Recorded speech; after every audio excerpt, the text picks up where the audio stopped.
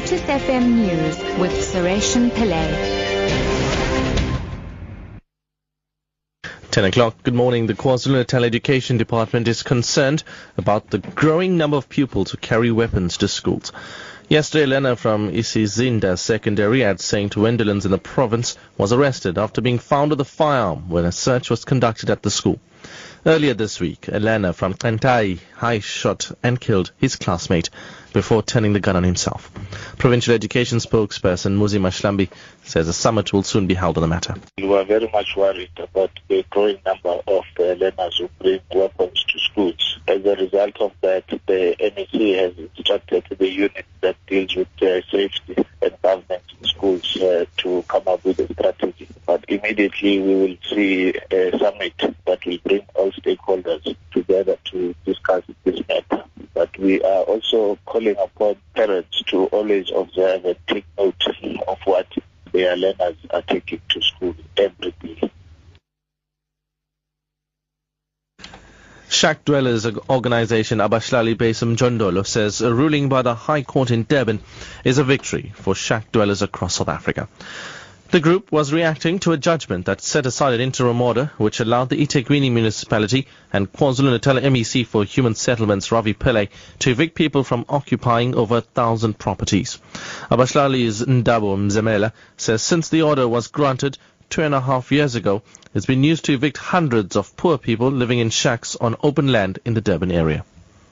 After the repression that we have been facing under the municipality using the initiative that was obtained on the 28th of March 2013, Judge Makwetla set aside the court order that have been used by the eThekwini municipality to evict the people of Ketocrest and Sisonke village.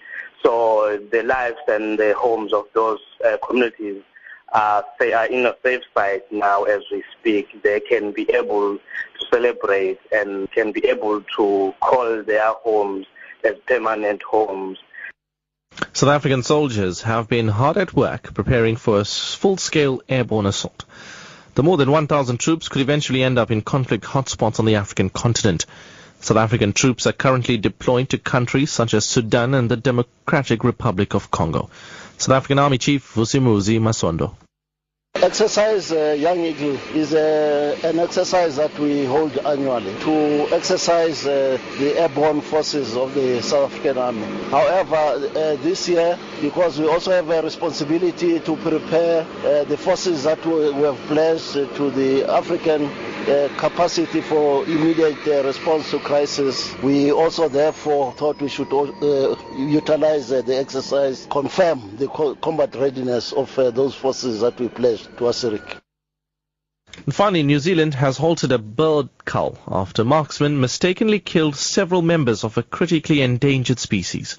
Local hunters shot 4 takahe birds, of which only 300 are left in the wild. The BBC's Steve Jackson reports.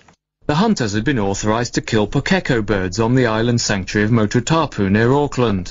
Instead, they shot 4 takahe, which are a similar colour, but by contrast are flightless and twice the size. Officials said the men had been carefully briefed on the differences between the two species and told only to shoot birds on the wing. They called the deaths deeply disappointing. Local media say the killings have also angered Maori groups, who agreed to allow the rare birds to be moved to Mototapu for conservation purposes. Top story at 10 o'clock. The KwaZulu-Natal Education Department is concerned about the growing number of pupils who carry weapons to schools. I'm Sureshan Pillay, back at 11.